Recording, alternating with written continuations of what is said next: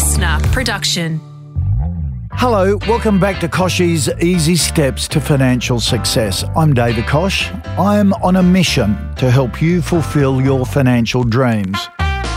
Last time we met, I spoke to you about how to grow your income, whether it's by asking for a pay rise from the boss or starting that side hustle you've always thought about. In this episode, I'm going to focus on protecting what you've got at the best possible cost. Protecting your biggest assets, which includes you. In other words, insurance and estate planning. Let's face it, we'd all sleep better if we could insure absolutely everything from the house to your pet to your daughter's wedding, but the premiums would send you broke. So you need to prioritise and save where you can. Obviously, home and car insurance are must-haves, but you may be able to save on things like private health insurance and definitely think twice about covering your pet cat maybe. Now, there are lots of ways you can save to make your insurance premiums more affordable and get the most from your coverage. And like most things, you'll get a better deal if you buy in bulk. Insurance companies usually offer discounts if you take out several policies with them and get things like your house, contents, maybe car insurance, all from the one company. But like I always say, shop around for the best deal. Look for inexpensive cover from a financially strong insurer. It's really easy now to compare prices online. You can also save a bit on your premium if you purchase policies over the internet. And you should be able to get a cheaper premium if you agree to a higher excess on your home and contents insurance, your car insurance, even your medical insurance. Excess is where you pay for a bit of the claim and the insurance company pays the rest. It's all about balancing risk. For example, on comprehensive car insurance, you can save a few $100s on your annual premium if you double your excess, for example. That means you pay more from your own pocket if your car is damaged, but you pay less insurance during the year. So let's go through the different types of insurance that are important to have and how to save on premiums. First up, home and contents. It is ludicrous to pay $300,000 for a house and then not insure it. You're just taking too big a risk. Just think of all those tragic bushfires that happen every summer. On average, a quarter of the homes lost are not insured, and that's leaving families with nothing. Don't put yourself in that position, and don't underestimate the cost to rebuild your home or replace your possessions. Look, a good exercise to do now is go around your home and put a value on everything in it. I mean your furniture, appliances, all the clothes in your wardrobe, the floor coverings, the whole lot. Then check that value against how much you're insured for. I bet you'll be horrified. And that insurance cover is not anywhere near the value of your stuff. I can almost guarantee it. So be realistic, even if it means your insurance costs a little bit more. And you can reduce your premiums by doing things like installing deadlocks or burglar alarms or smoke detectors. Apart from your house, the second biggest asset of most people is their car. When it comes to cars, weigh up the benefits of comprehensive insurance to basic third party. Comprehensive insurance covers the cost of any damage to your car and the other person's in a bingle. Third-party insurance only covers the damage cost of the other car. So, if your car's only worth, $2,000, it's probably not worth paying for comprehensive insurance, as you'll fork out the value of the car in premiums over just a couple of years.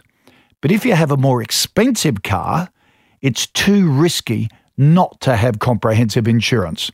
And some companies offer discounts on car insurance if you restrict your cover to 2 nominated drivers, or if you ban kids under 25 years of age from driving your car, or even if you park it in a secure garage.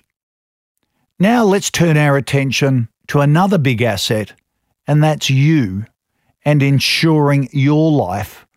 If you're relatively young, have dependent children and not much super, you do need to have a bigger life insurance policy than if you were, say, retired empty nesters who own their home outright and have significant superannuation savings, because you need to think about the financial security of those you would leave behind.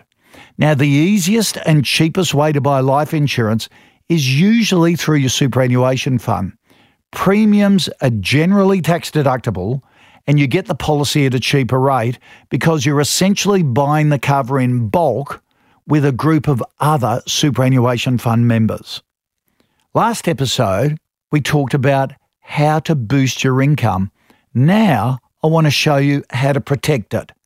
The primary breadwinner in any family should invest in a disability or income protection policy. Don't just think about your lost income, but also your negative income. That is the ongoing expenses you'll face if you're out of action because of injury or a disability. Income protection insurance is also tax deductible.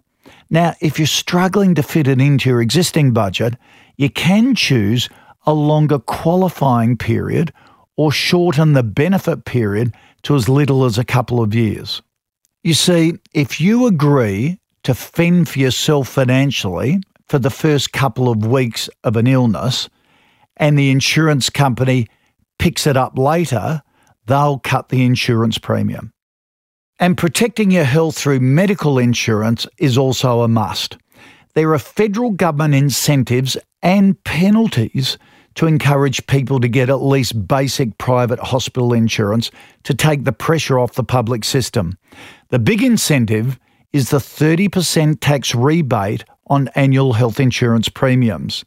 The big penalty for high-income earners who don't get private insurance is the Medicare levy surcharge, which ranges from 1 to 1.5% extra depending on your income if it's over $90,000 a year. But you can save on your private health insurance premiums by choosing a cheaper private health policy that excludes certain expensive procedures that you're unlikely to need, like hip replacements or obstetrics, and only buy the extras cover you think you'll use. The big question is, are all these insurance premiums really worth it? I always say, you are your most important asset. Forget shares and property. If you're not earning enough to save or not around to make decisions, then you put the financial future of yourself and your family in jeopardy. Now, I understand protection is great, but I also understand insurance costs money. So I'm going to dive a little deeper into the insurances that you should be prioritising. As I said earlier, a disability policy should be the first priority because the lack of income and the ongoing expenses, should you temporarily be struck down, can be devastating. If you're self-employed, also consider business expense insurance to cover this.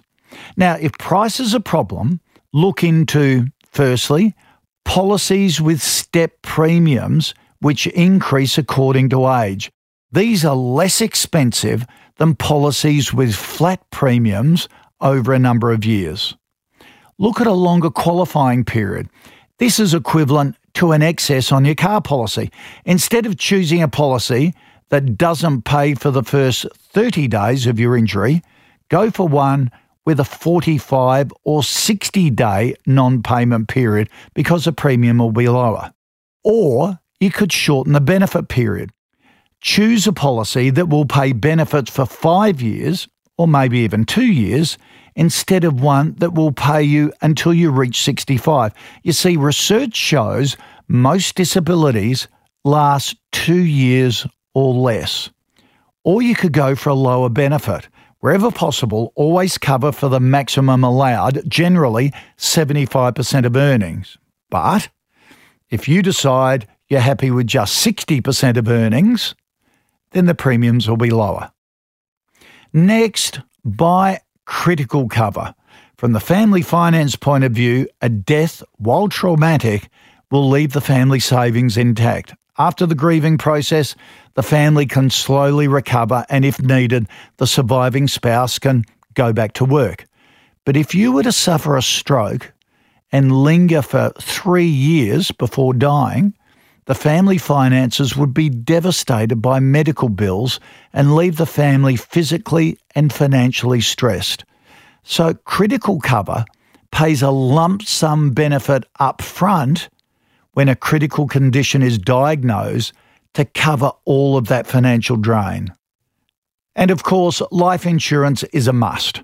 Yearly premiums for permanent life cover are fixed at the age you take out the policy. Yearly premiums for temporary or term life insurance rise as you grow older. So for the same amount of premium, you can buy a larger term life cover than a permanent life cover. But term life cover can get very expensive as you get older, and term life is not usually available past 75 years of age. So consider a bit of a mix of permanent and temporary life insurance to cover all your personal and business needs. And look beyond price when you're buying term life cover. They all pay if you die, but early payment can be an advantage as your priorities may change when death stares you in the face. It will allow access to specialist medical care and more time to spend with loved ones. Now, back to health insurance. If you're one of the 13 million Aussies with private health insurance, you know how expensive it can be. But there are things you can do to reduce that cost based around your stage of life. If you're young, single and ready to mingle and not planning a family, you can enjoy significant savings by opting for just basic hospital and extras cover. Basic hospital provides a wide range of treatment options in the event of an emergency, but you won't be forking out for a whole raft of treatments you're unlikely to need. And while the level of extras you need depends on your own individual situation, some combination of basic dental, optical and physio will generally cater for most young people. You might even find you don't need any extras cover at all. And if you're under 31 years of age, given our first-rate hospital system, I reckon there is a valid argument for not having private cover at all. Growing up and starting a family is a very different matter. As you become older and wiser, health insurance becomes more important. This is especially true for couples planning on starting a family who want the added comfort and peace of mind of choosing their own hospital and their own healthcare professionals. You may also want to better protect yourself against the unexpected or save on out-of-pocket expenses through improved extras cover, things like obstetrics and IVF being obvious inclusions. Plus, there are financial implications for not taking out cover as you get older. The government's Lifetime Health Cover Initiative means that people who don't take out private hospital cover by the 1st of July after their 31st birthday have to pay an extra 2% on their premiums for every year they're aged over 30. And remember, people earning more than $90,000 who don't have private health insurance will be whacked with what's known as the Medicare levy surcharge at tax time, which ranges from 1 to 1.5% depending on your income. It's like an extra tax slug of 1 to 1.5%. It's worth thinking about. For families with a few kids, health costs can be a nightmare. From dentist trips to late-night dashes to the doctor, kids are a constant source of expensive medical bills, and don't I know it. Raising 4 kids, we had the usual array of broken bones, viruses, respiratory issues. Inevitably, we'd have one kid in hospital every year. private health insurance saved us significant amounts of out-of-pocket expenses and also gave us access to a wider range of treatment options if things did go wrong. Getting consolidated family cover means that everything is in the one place and everyone is properly protected. You just don't want to skimp on healthcare when it comes to your kids. Some couples' policies include extras for the kids until they're 18, so see which ones offer the best value for your family. For empty nesters and retirees, private health insurance is essential. Let me tell you, I know age does wear out the body and you certainly don't bounce back like you did as a youngster. Add in declining potential income and senior Australians can't afford a major medical event to drain their retirement savings. So that means robust private health insurance cover, and usually that's towards the top level of cover. A couple of things to remember when it comes to private health insurance cover. We have a great public health system in Australia with Medicare, but private health insurance provides an increased choice of care, improved peace of mind, and can provide significant savings on services that Medicare just doesn't cover. Still, as we've seen with the last round of premium rises, it's also a significant expense. So, no matter your age, it's important to consider whether the cover you're paying for is appropriate for your situation for right now. Not more, not less, right now. So now's the perfect time to reassess your policy and check the market for better deals. But always remember to watch out for waiting periods when you upgrade your policy or switch funds, and be smart about how you use your cover for the best possible savings by using affiliated care providers.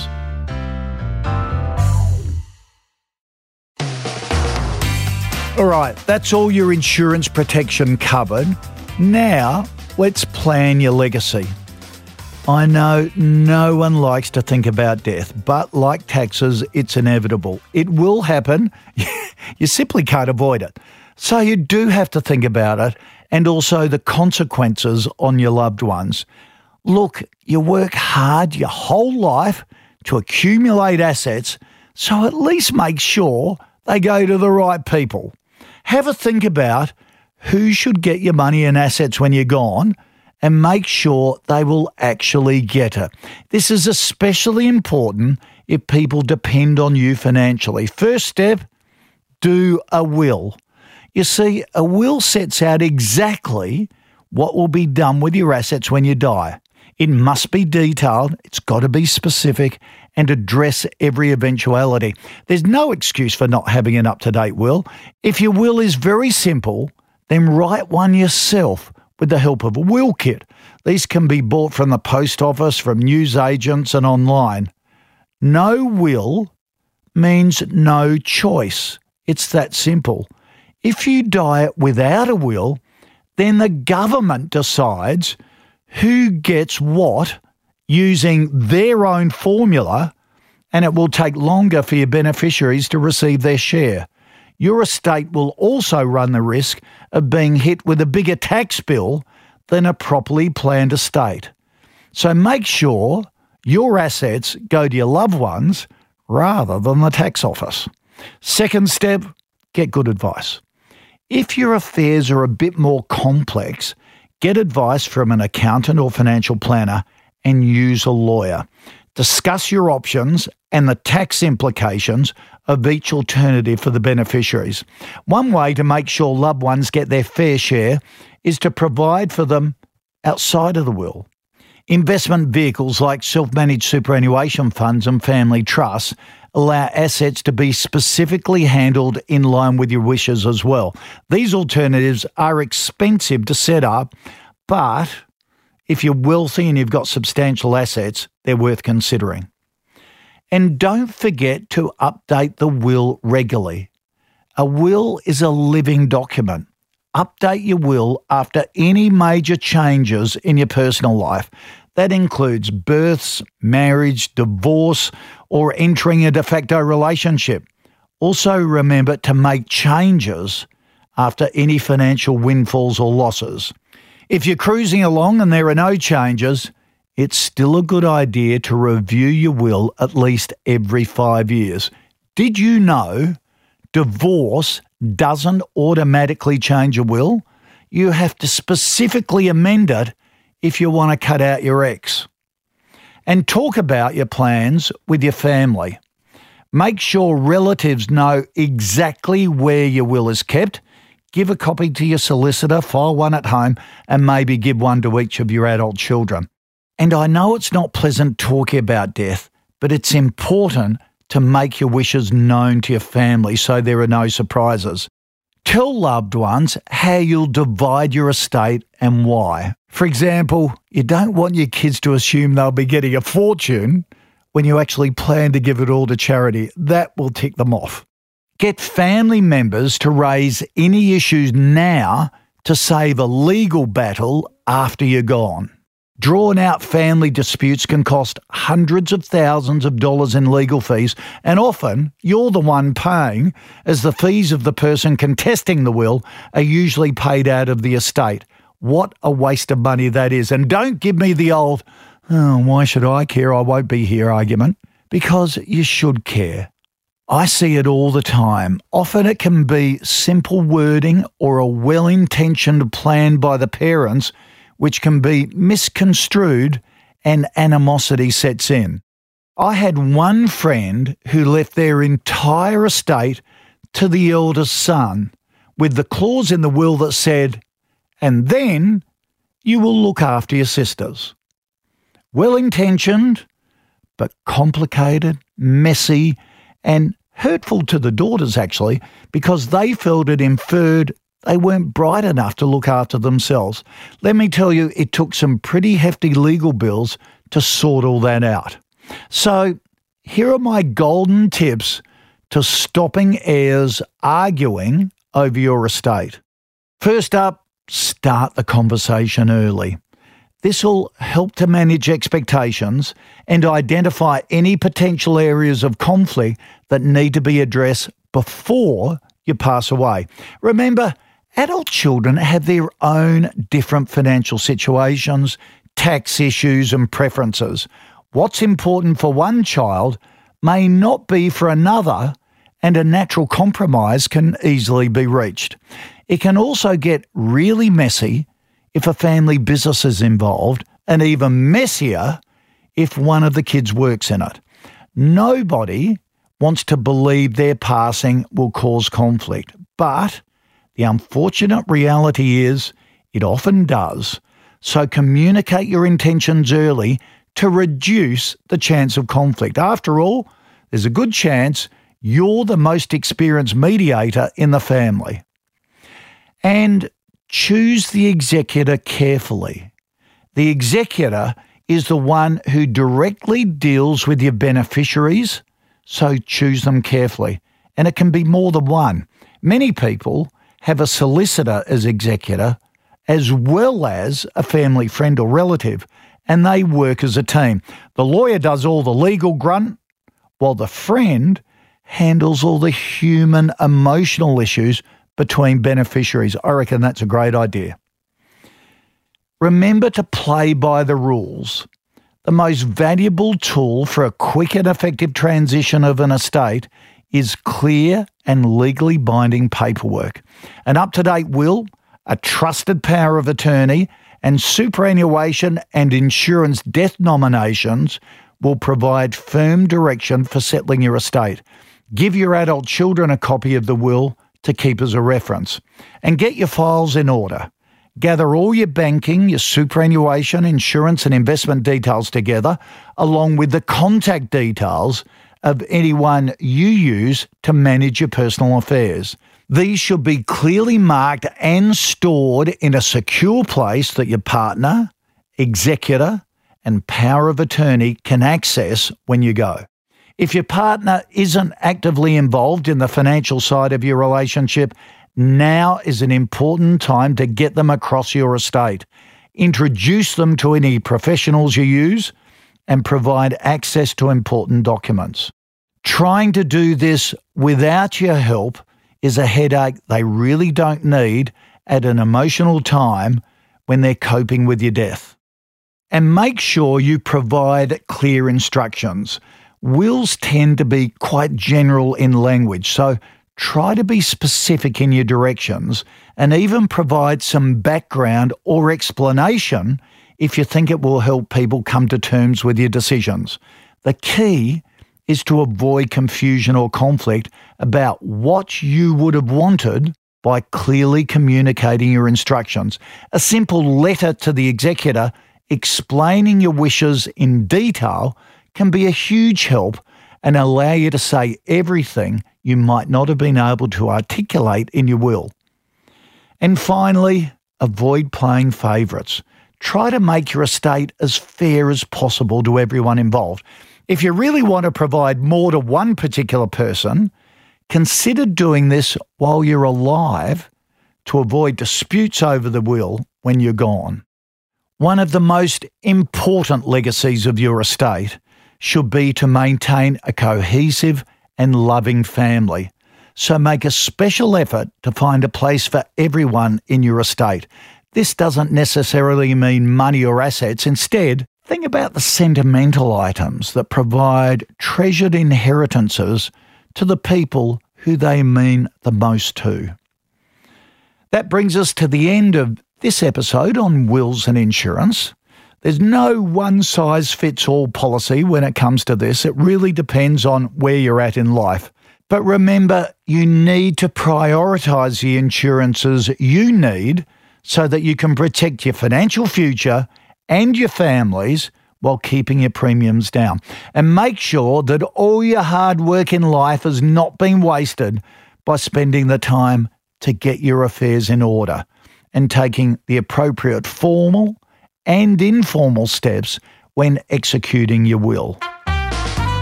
And if you want to learn more, head to the Your Money and Your Life website, where there are plenty of articles and some more hints from Libby and I on insurance and wills. That's ymyl.com.au. Good luck, and when you're ready to take the next step in getting your financial life under control, I'll be here waiting. Koshie's Easy Steps to Financial Success was presented by David Kosh. Producer, Melanie Ruiz. Executive producer, Jennifer Goggin. Sound production by Darcy Thompson.